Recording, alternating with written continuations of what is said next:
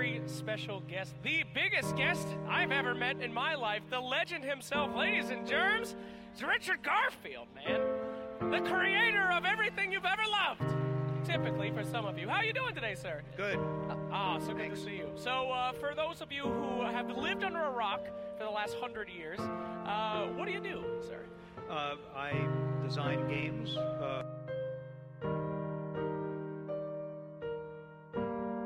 Chance to play the game, and if you've played previous trading card games, it has a lot of similarities in terms of having creatures and spells that you cast onto the board. But in this game, anything you see in Dota, it's here. There's not just one board, but 3 boards. You control 5 heroes, deploy them among the different lanes. There are other games than Hearthstone. Yeah, I'm looking forward to Artifact. It's gonna be like an esports card game, you know.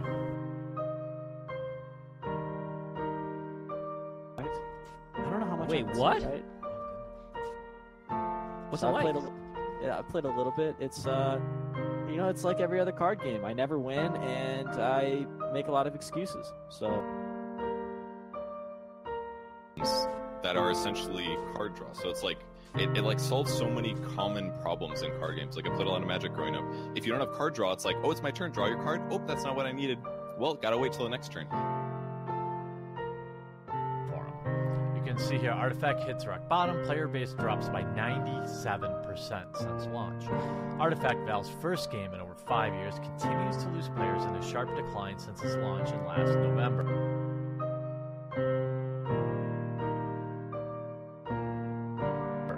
Just 2 months after release, Steam charts show an alarming 97% drop in player count. 2 weeks ago, we reported that Valve was struggling, having ended 2018 outside of Steam's top 100 plays.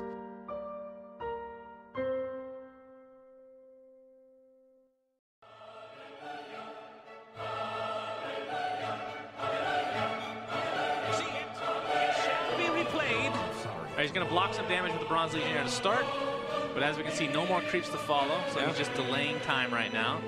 A Photic Shield can be used. How much damage does he go down to? He should still go down to 10 because of the Jasper Daggers. He'll have... So it'll be exact lethal. He'll have exact lethal. All right. Oh, he actually dies! Oh, I forgot about that! Oh my God, are you serious?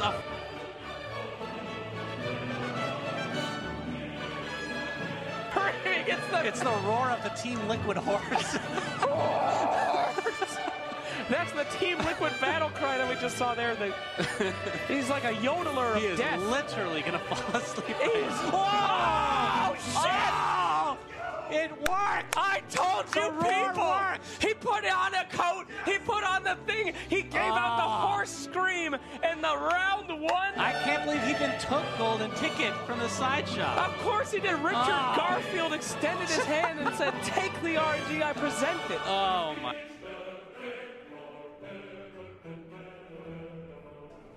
All right, I mean, Here's the heal, and here's the annihilate. Yeah, like 100%. so we see this line of play. We just got to make sure. There it is. There it is. Oh, yes. Boy. Danger. I want to see danger. Stan's face when this Thunderhide Alpha pounds right through him. Stan is he's questioning life's decisions right now. It's like, maybe I should be playing Ricks. am I really about to lose to this dinosaur? Oh my goodness, let's see it. Yes, and look at that smile on Vin's face.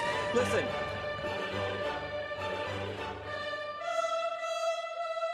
Lane 2 is going to look really scary, but there's no... Actually, yeah, 5 mana annihilation isn't there, so... Alright, so... Wow! We jinxed it, Cameron. I'm sorry.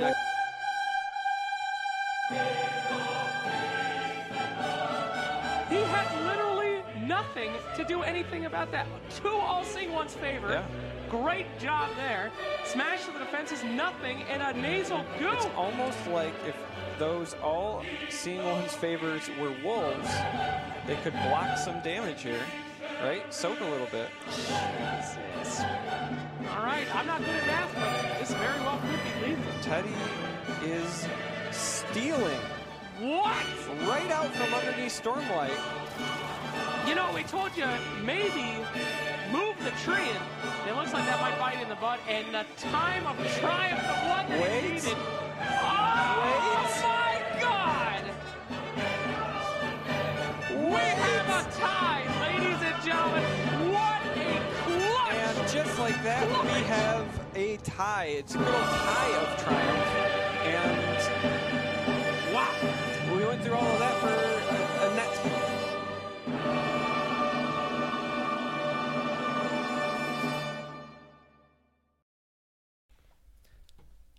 Hello and welcome back to the ASAP Weekly Podcast. Today, we are joined by a very special guest once again. This time, we have RobAJG. That's a mouthful, I feel. I don't know, AJG? That's like a bunch so many letters. How will we survive? Letters. I can't take it, so I have to breathe more. The AJG, it mixes. Yeah, I tried to do G, but it was already taken. So, I see. Surprisingly, that there's so many Rob G's in the universe. No, I'm excited too because it's the first Rob I've had on. It's great. I don't know. It feels cool to have. All right, let's start off with the questions. I'm going to ask you. All right, this is a question. You're going to have to go back a little bit. All right, here we go. Going back in time. Back in time. Describe your first experience with card games. Oh, it's pretty easy for me. I started playing card games when I was 13 years old, and I was in 9th grade. I had gotten skipped skipped a grade, so I was one of the youngest kids in school, and I was having a hard time trying to find friends and things like that. And I went to the cafeteria to go eat my horrible, cheap-ass school lunch.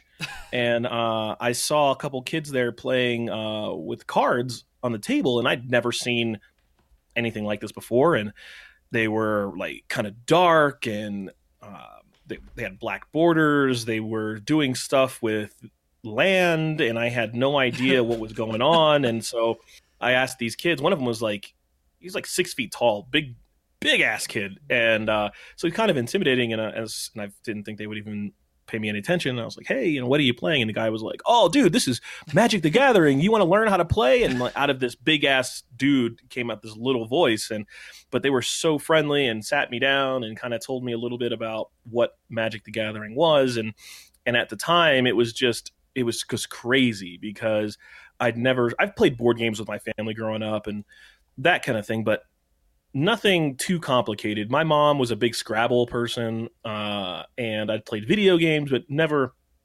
any role-playing games, anything like that. So Magic the Gathering was my first love in card games.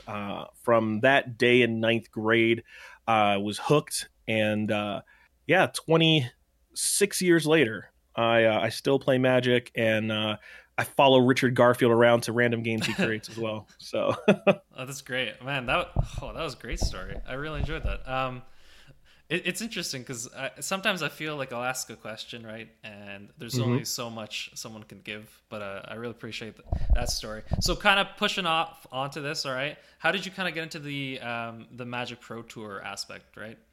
So what happened is. Again, when I started playing Magic, there was no Pro Tour. There was no Friday Night Magic. There was none of that. There was no DCI. And as we continued, Albuquerque is kind of a hotbed for Magic. We were one of the cities that just had a really big influx of players and cards. And me being a kid, I was always pretty good at Magic. Even though I was a poor kid who really didn't have any money or anything like that, I had a lot of friends who let me borrow decks or they'd maybe buy me some cards and then I would trade, and I ended up making a bunch of decks. But then eventually the Pro Tour qualifiers came around. And when I heard about Pro Tour qualifiers, I was all over that. And they used to have a junior Pro Tour. And what the junior Pro Tour was it was basically you took the highest ranking junior kid in a Pro Tour qualifier and they got an invite to the Pro Tour. Oh. And but I ended up not doing as well as I wanted to, and never got to play on the Junior Pro Tour when it was like all of these crazy, like Brian Kibler and all these other guys who were kids playing on the Junior Pro Tour. I didn't do that. So, but I did end up winning quite a few Pro Tour qualifiers just to get onto the Pro Tour naturally. And so it's funny when I hear people in Artifact kind of complain about, oh, there's a 128 man qualifier to get into one of these tournaments. And I'm like, and so what? Tell me, cry me a river. I had to do that and not do it from the comforts of my own home. I'd have to spend money and drive to Denver or drive to Phoenix or fly to California to play in a 200-man tournament where only one person gets an invite that you sometimes can or cannot even go to, because back then they would give you a $500 voucher to pay for your flight. But strangely, if the Pro Tour is in Japan, $500 is not going to cover your whole way, even half of your flight most of the time. So, but that's how I ended up with the Pro Tour, was just qualifying the hard way and just trying to make a name for myself there. And I can't say that I'm trying to think. Can't say that I'm not some big name in the Magic side when it comes to top 10 performances and things like that. I'm like everybody's, I'm like Magic player on the Pro Tour that everybody knows. I'm like just a real popular person, not because of my performances or anything, but just I'm like the gossip rat when it came to Magic. And I was always showing up and I was always friendly, and I've just known everybody. And that's kind of actually how things ended up getting started for me with Artifact 2. Wow, that's good. That's good. And then actually kind of moving on, when and how did Team Liquid pick you up? So with Team Liquid, it's kind of serendipitous, right? Because you can reach out to Team Liquid all you want to, and you're not going to get a response. So it's on my side, I don't have any history in esports. Obviously, I've played Magic, and that's not an esport, not as of today, and definitely not previous. So what happened is, just like you doing your podcast, I used to run a Magic the Gathering podcast called MTG Focus, and all those years of making connections and friends, I tapped into some of those to be able to get people on my show like Paulo Vitor and Adrian Sullivan, just a bunch of other really famous Magic players, and then on top of that, famous people who just happen to play Magic. So when it came around to Artifact, I was kind of doing the same thing. I was doing interviews with people who were I don't say big because Artifact hadn't even come out yet officially, but people who were interested that I knew from Magic. And I had done an interview with Paulo just about what he felt about Artifact and how he liked it. And we would do our Twitch streams and that kind of thing. And so they ended up seeing that, and they were starting a website, and so it came from there. It was, hey, we need someone who's really good on the draft side. We know that you've been playing a lot in the beta, and we really like the interviews that you had been doing, and I think that it would be a good fit to be doing draft kind of lessons and draft introductions. And the draft article that I put together for Draw2.gg has been one of the most popular limited articles that's out there.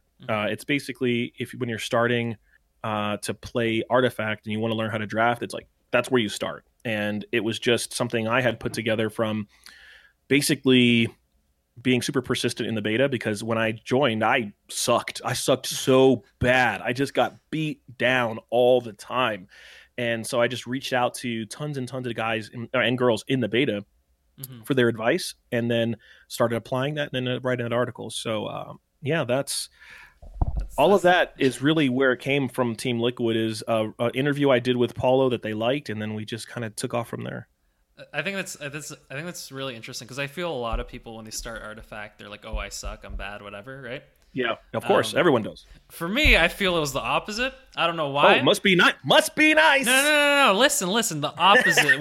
The opposite means something very specific, because I went into my first Phantom draft. All right, I paid my one ticket or whatever it was. Yeah. Got a perfect run. All right. And I think what it was is I had enough general knowledge or inkling or intuition towards the game that when, in the very first days when no one knew what they were doing, I was able to get a perfect run. All right. But I haven't gotten a perfect run since. So, oh no, you won the Super Bowl and never came back. Pretty much.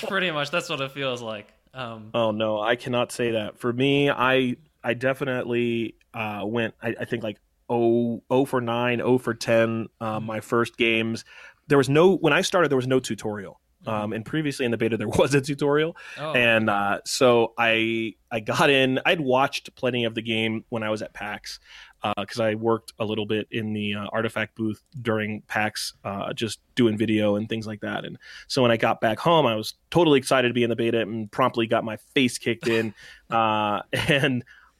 But it was weird because I went really low, lost a bunch of games, then I won a bunch of games, and then I went back to losing a bunch of games and really had no idea why. And so I understand the plight of someone who maybe stops playing the game, one, because they're not very good in the beginning, but then also when they start losing and don't understand why. Because we also used to have replays in the beta.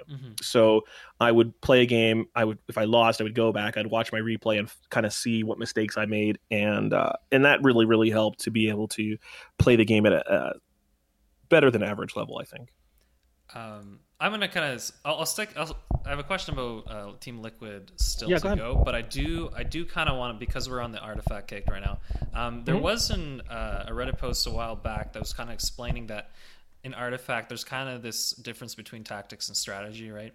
And in general, in card games, there's some general strategies that you can follow, like play around board clears and ramp and all these general things that you kind of see in Artifact. But in Artifact, I feel like there's a lot more of little moves that can kind of change the outcome of the game that normal card games people are not used to, right? Yep. If you can just speak to that. So what ends up happening in Artifact a lot of time is people get tunnel vision and they fail to realize what's important now. So one of the things on our podcast, or not podcast, on my stream that I would always emphasize to people is every single turn you have to just step back and realize what's important now, because things are in Artifact are very dynamic, and a lane that you were concentrating on before you might not need to concentrate on that anymore. You might not need to focus on it anymore. Maybe your opponent has given up on it. Now you need to focus somewhere else. And it's very easy to get tunnel vision as you are thinking, hey, I need to win this lane. But you've forgotten other things, or you kind of lose track of how much health your tower has. That happens a lot too. So you have to be very patient with it. And I know that's hard to say with the timers being low and everything that goes with that. But if you're not patient and you don't stop and even just take 30 seconds to just think, okay, where's the next step? What is happening right now? You will just lose a ton. And that's why I think people lose most of the time, is they just don't understand what's important. But it's also hard to find out what's important. If you're not watching people stream and you're not reading articles and you're not doing that and you're trying to do it all on your own, it's just really hard. It really is. And I find that most people are not in the camp of, I'm just a natural Artifact player. They've teamed up, like Mago, who has from Gwent. I mean, he works with a ton of guys who play Artifact, and they work together and they share ideas. You don't just get instantly better. You have to put in the work, and you have to really understand, because the first step is understanding what's important right now.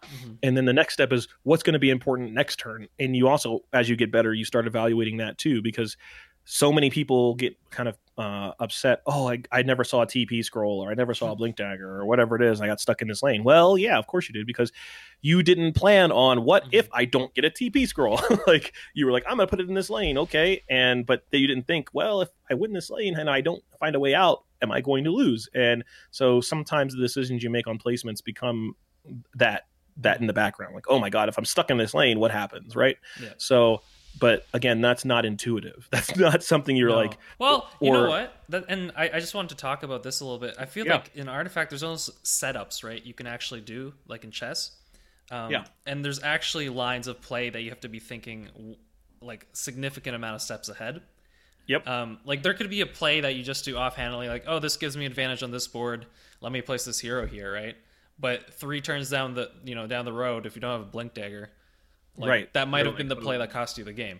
So, and happens a lot. I mean, that happens quite a bit. And what's the most non-intuitive thing is whether or not you should kill your opponent's hero, or whether or not you should allow your own hero to be killed. So true.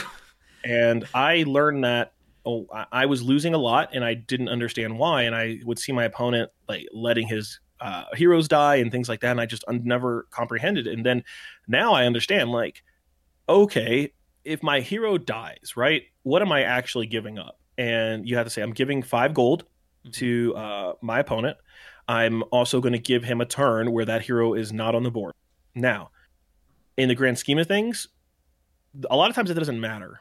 A lot of times you can have creep placements, you can have other heroes that can block, so you're not even giving up tower damage. And at the end of the day, that's the name of the game, is tower damage. Your heroes dying is so minuscule. Your heroes die tons. The big thing is just not letting all your heroes die late game, right? Like if all your heroes die in one turn after mana turn 6, you probably lose the game. And that's where blue really shines. But that is, I believe, the biggest disconnect for players of the game, and that's why we could have had 60,000 concurrent players and lose so many, because so many of those players are used to being good at games naturally, and so good at just turning it on and whooping people up and things like that. And that's just not the case in Artifact. You lose to the bot when you first start. I mean, it's just, yeah, like watching the people play at PAX and how many people just lost to random easy bot is everyone, like all kinds, and because it's just a difficult game. And I think that's another thing. I think sorry, I'm just trying to think this through, but I just feel like sometimes there's a lot of people saying, oh, I don't like the game, but like I think the game core concept and everything, like it's always enjoyable to play.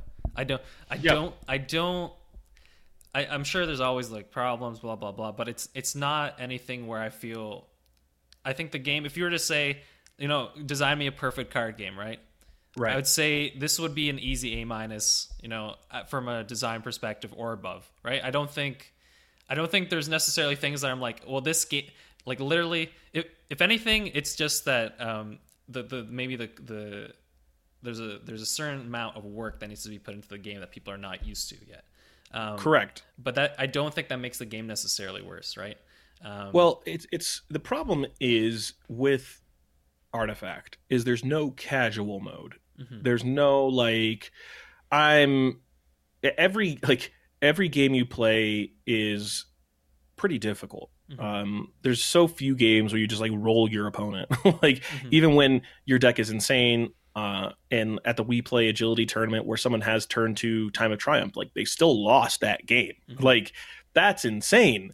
And in Magic, that doesn't happen unless you get comboed off. Like you do something insane and then your opponent just combos you out. They don't care what you're doing. Like you always care what someone's doing in Artifact. And in most games, you get to play. Like in Magic, there's not a large comparative to Artifact, but there's a certain percentage of games that are just not games.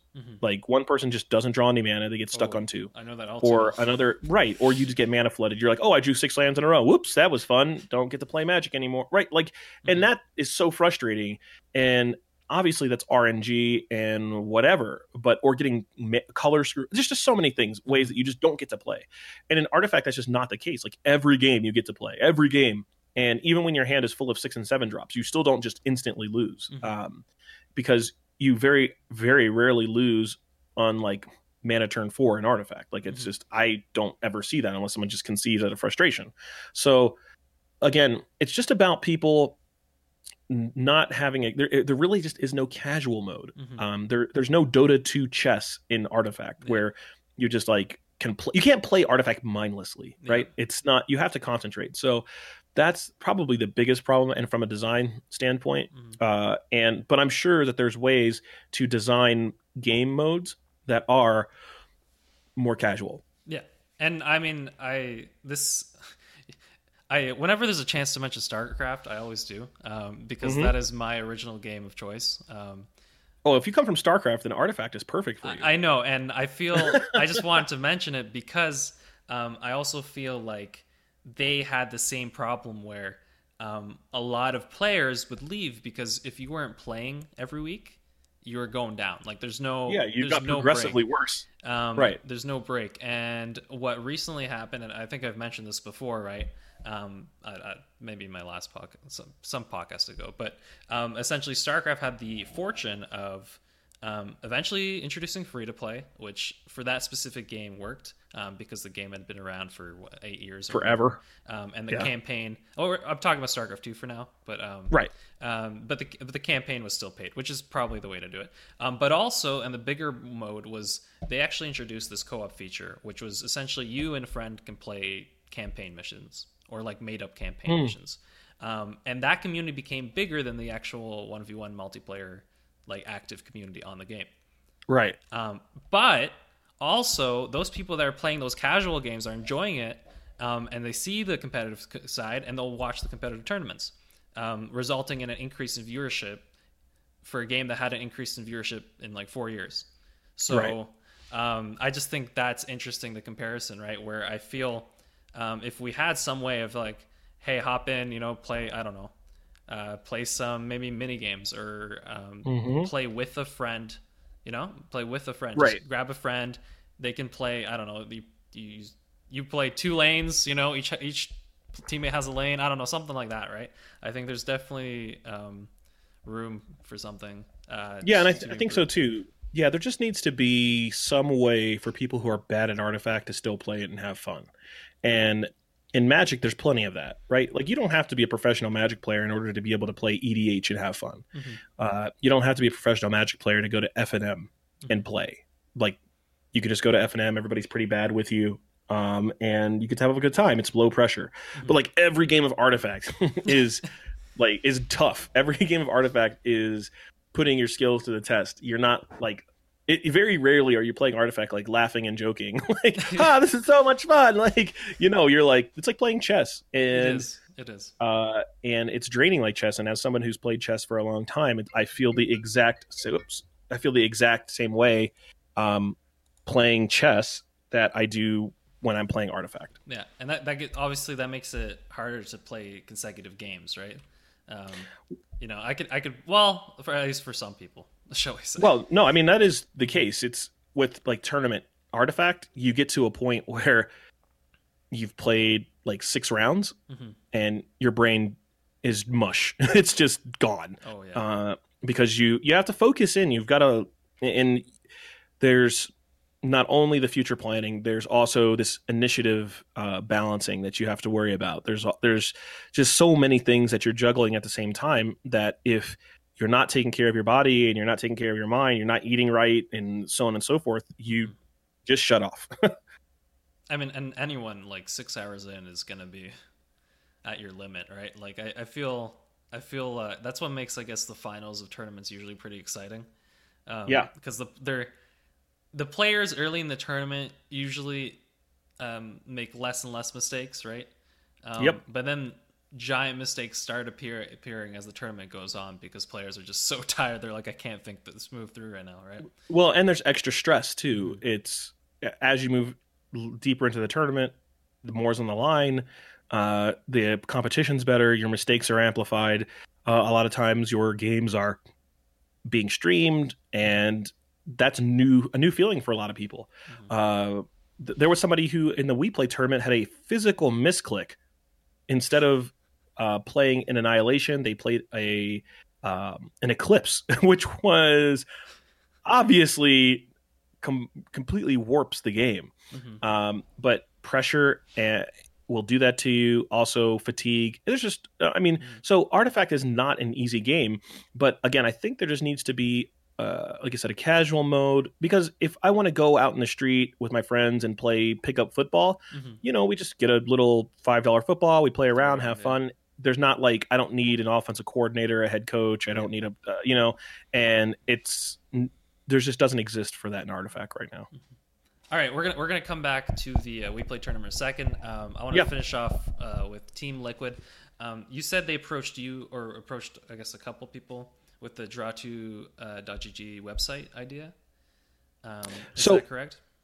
So the way it worked is, at the time, I had been kind of putting my feelers out to different websites to see what teams were putting together Artifact teams, who were looking to sponsor players, so on and so forth. And a couple of teams had reached out to me and said, hey, we're looking at maybe sponsoring some players and so on and so forth. And then the Liquid guys said, oh, we are looking to sponsor a few players, and on top of that, we're starting a website. And would you be interested in doing content for the website? And we just kind of started the conversation from there, because for me, again, when I was playing Magic, I was just always the guy that just knew a lot of the people. I just knew information. I was like a little gossip rat. People talk to me. And so when I was doing a podcast and you do news in your podcast, it's important to obviously have sources, right? Mm-hmm. So at the time, that was like the big news was, oh, what esports teams are putting together artifact teams. And so again, Team Liquid was doing that, but on top of that, they were putting together this really nice website. So that's how I got on board. And I think it's interesting because Liquipedia has always been a hub for tournament results and news for games. But I feel like Draw2G is kind of looking at the more, we want to be the game's focal point, right? Like there's decks, there's articles. And so I think it's cool that Team Liquid kind of sees that, we have this general website that most people will go to for games, but we want to be more involved with the specific deck building and the other aspects of the game, right?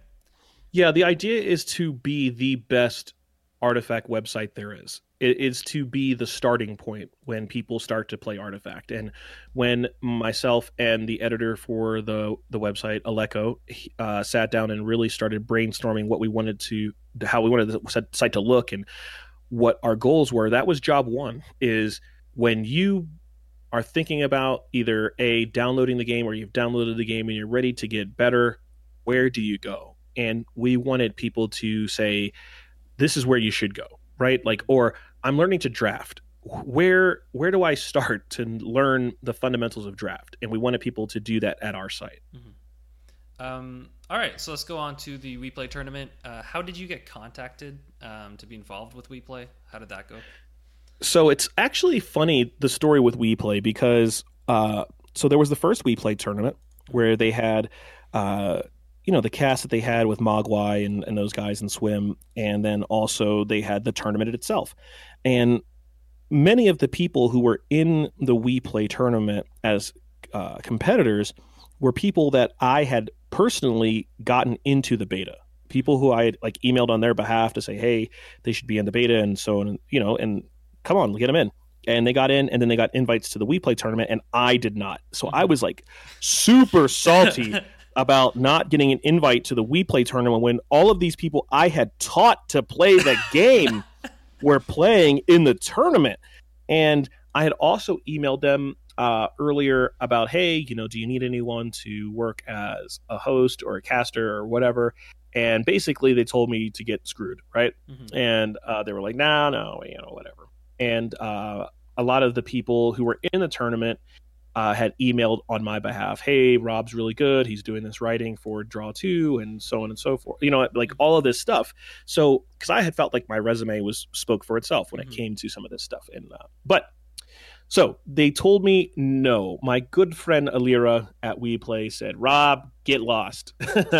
And so, but I watched the cast, and I told on my Twitter, I was like, look, I was so salty about not getting chosen, but the production was over the top. It was so good, and definitely was really happy with what I saw, because I knew that shows like that and the WePlay Strength tournament were really going to buoy the community if things got kind of bad, which they ended up getting bad. So, and then for this time, I just randomly sent a message to one of the producers, Eugene, at WePlay, and said, hey, do you need someone to be a host or a cast, or actually just to be a caster on the show? And I didn't think anything of it. It was really just a random message in the dark, because they had already told me no. Throwing it out there, throwing yourself. Right. I mean, yeah, you shoot your shot. Yeah, that's how I've always been. And he sent me a message back and said, yeah, absolutely, would love you to come. And I was like, what? I didn't think, I seriously did not think that they were going to say anything to me, because the last show was so great. You have Charmer, you've got Suns Fan, you've got Mogwai, you've got Swim, you've got these guys that are there with Panda doing such a great job with it. And so, again, I just threw it out there just in the universe to see what would happen. And sure enough, he was like, yeah, let's do it.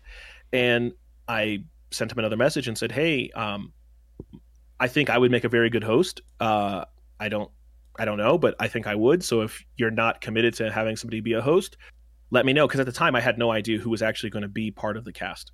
And he said, done.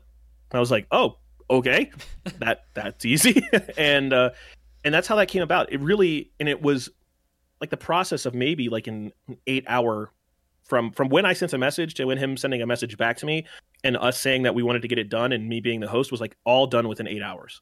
Wow. So it happened really fast. Next thing I know, I've got tickets to Kiev coming to head out to Ukraine to to cast and host an Artifact show. And that's bold, man. It's crazy.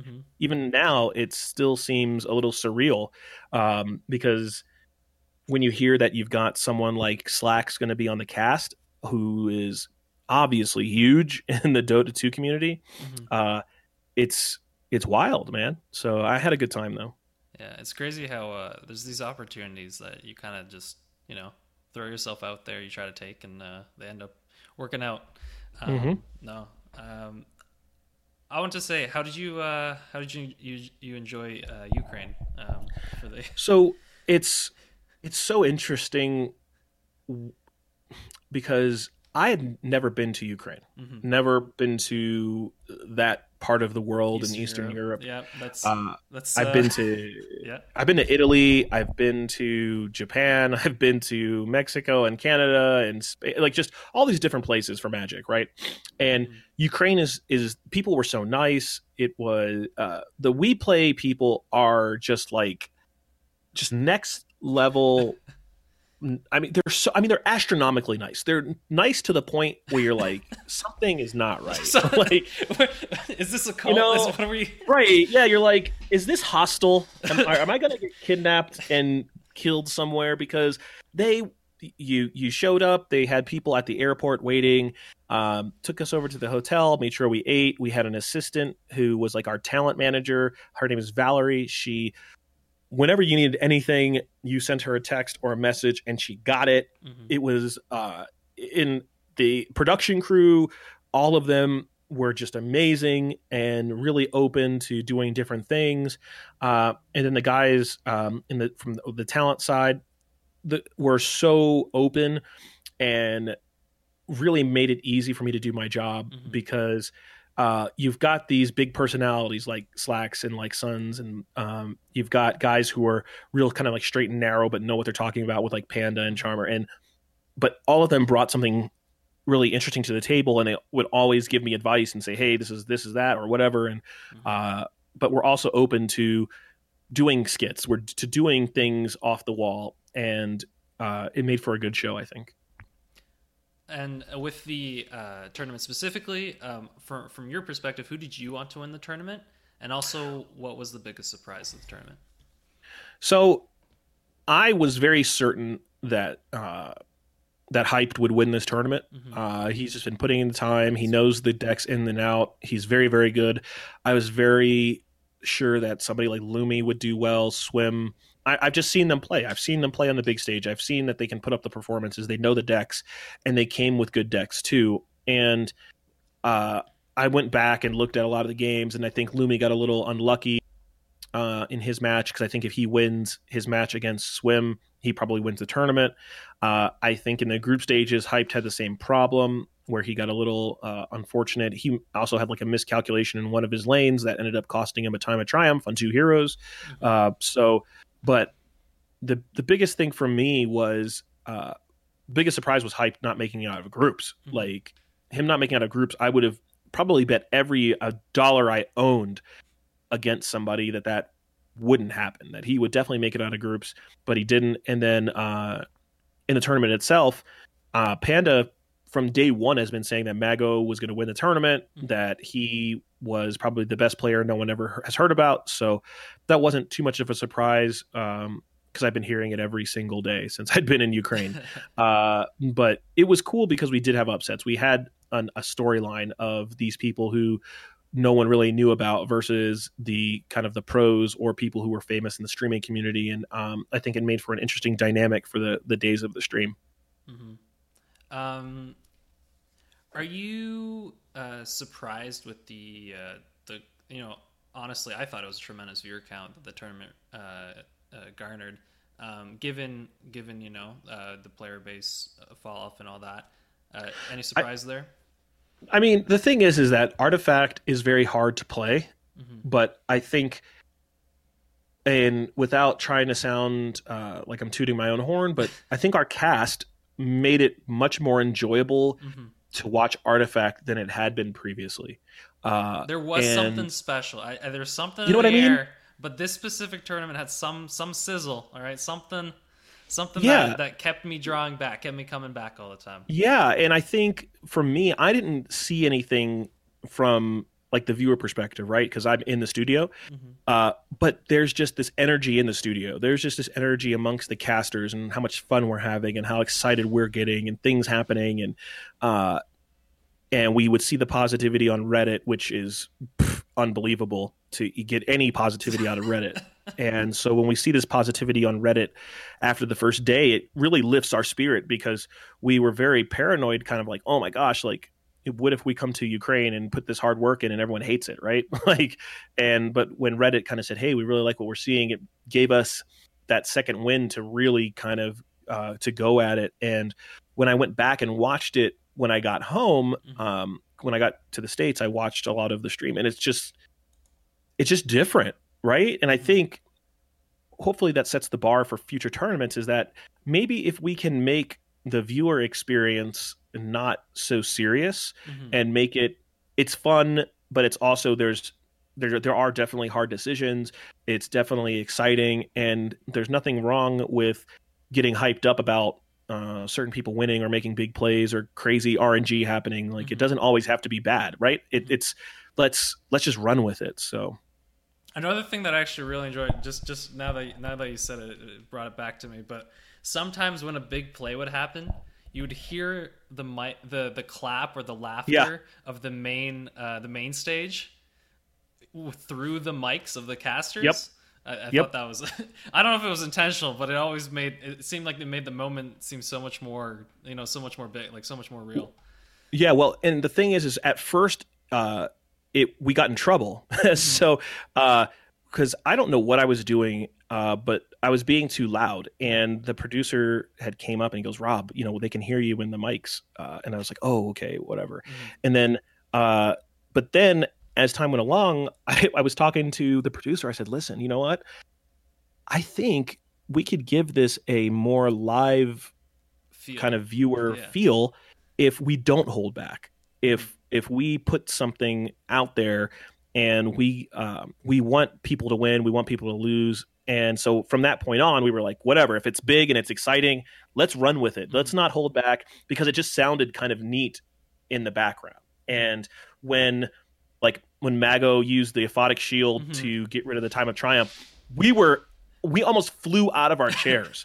So, and it's not like we were faking it that we were excited. We were genuinely excited about the stuff going on, because I had brought this pie bet to the table with everybody, because I felt like if we all had a little skin in the game somehow, that because we're all competitive and we haven't been able to play games for 6 days or 7 days, that we would get more of that reaction. And that's like actually what happened. And during that time, you can hear like everybody kind of scream like, oh my gosh. And then you hear Panda like, that's my boy Mago.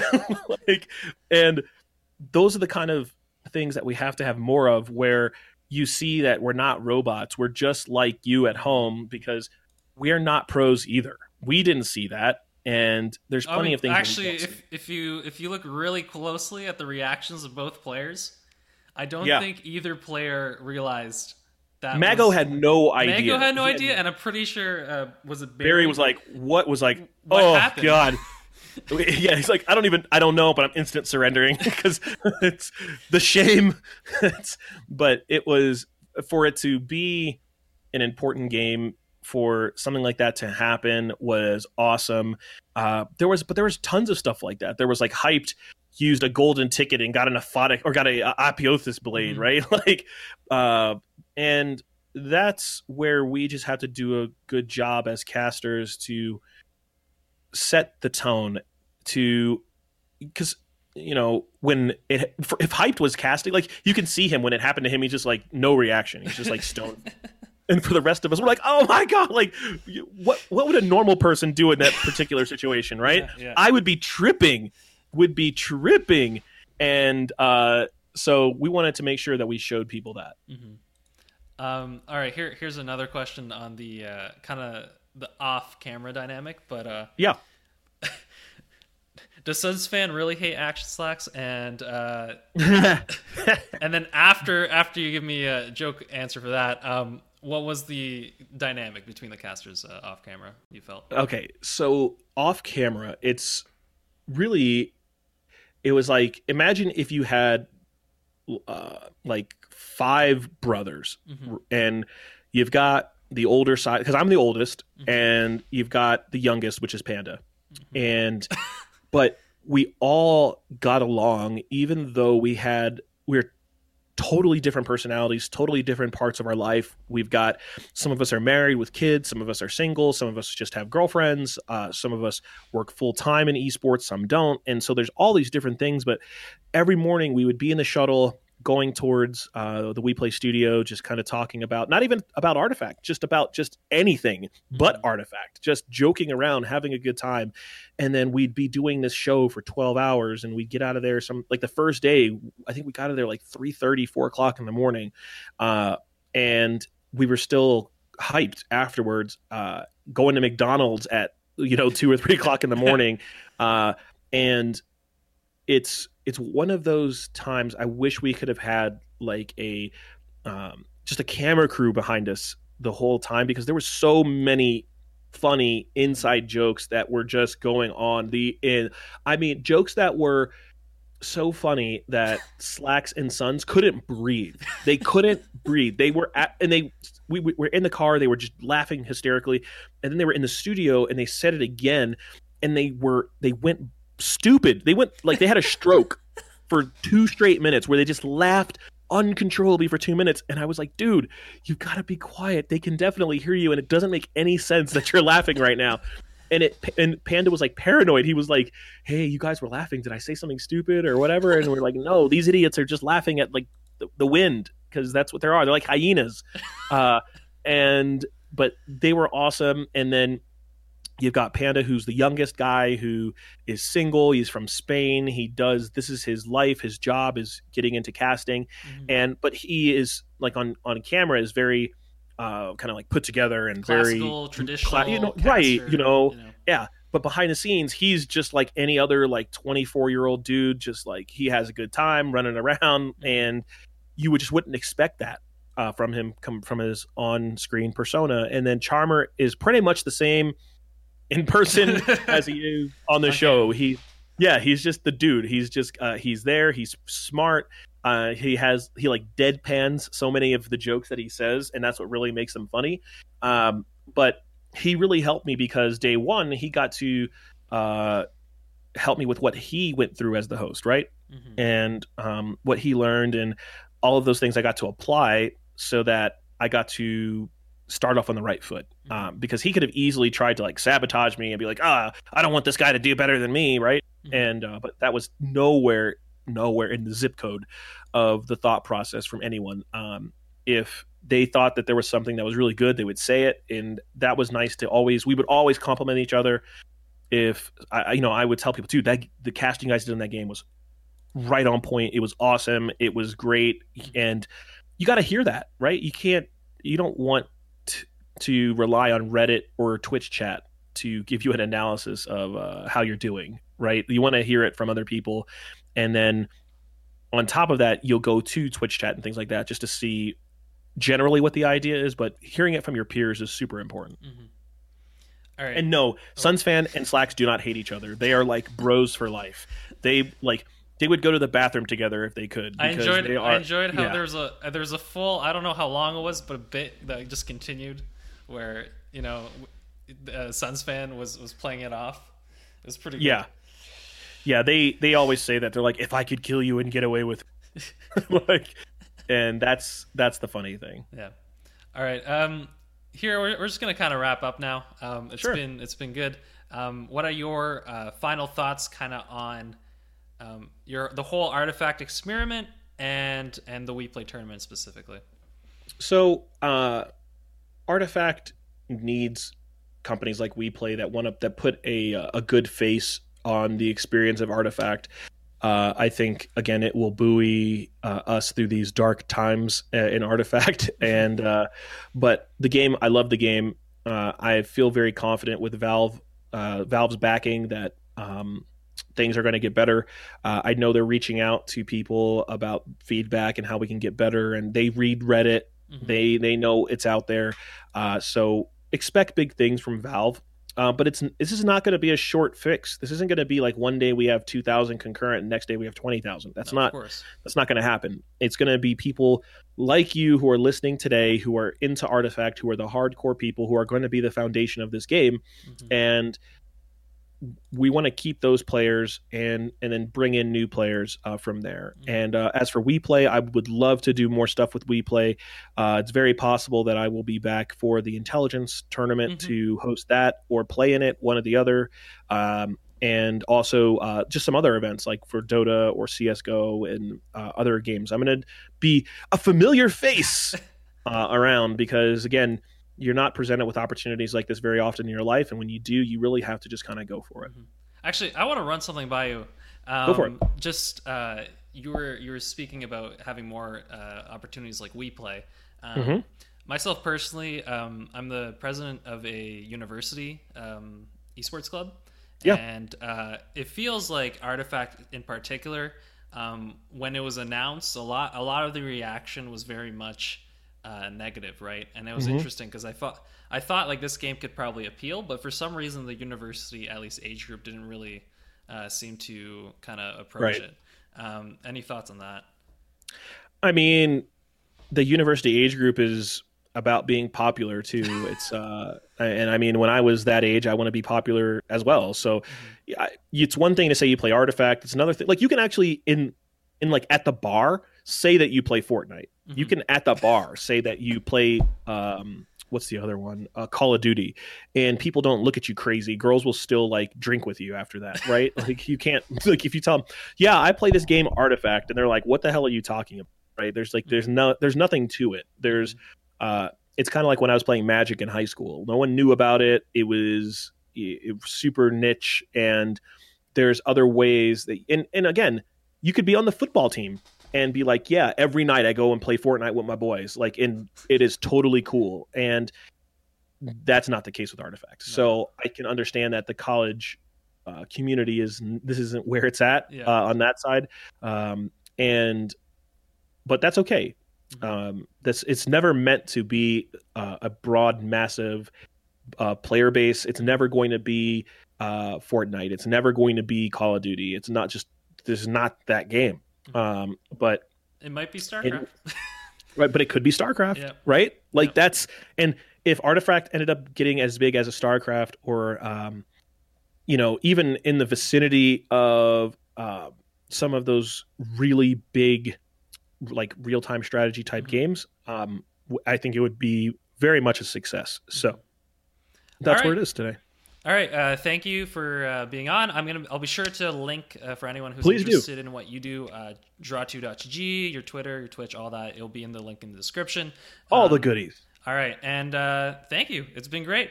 Yes, sir. Anytime. Let me know what I can help with. Have a good day. Good day. Bye.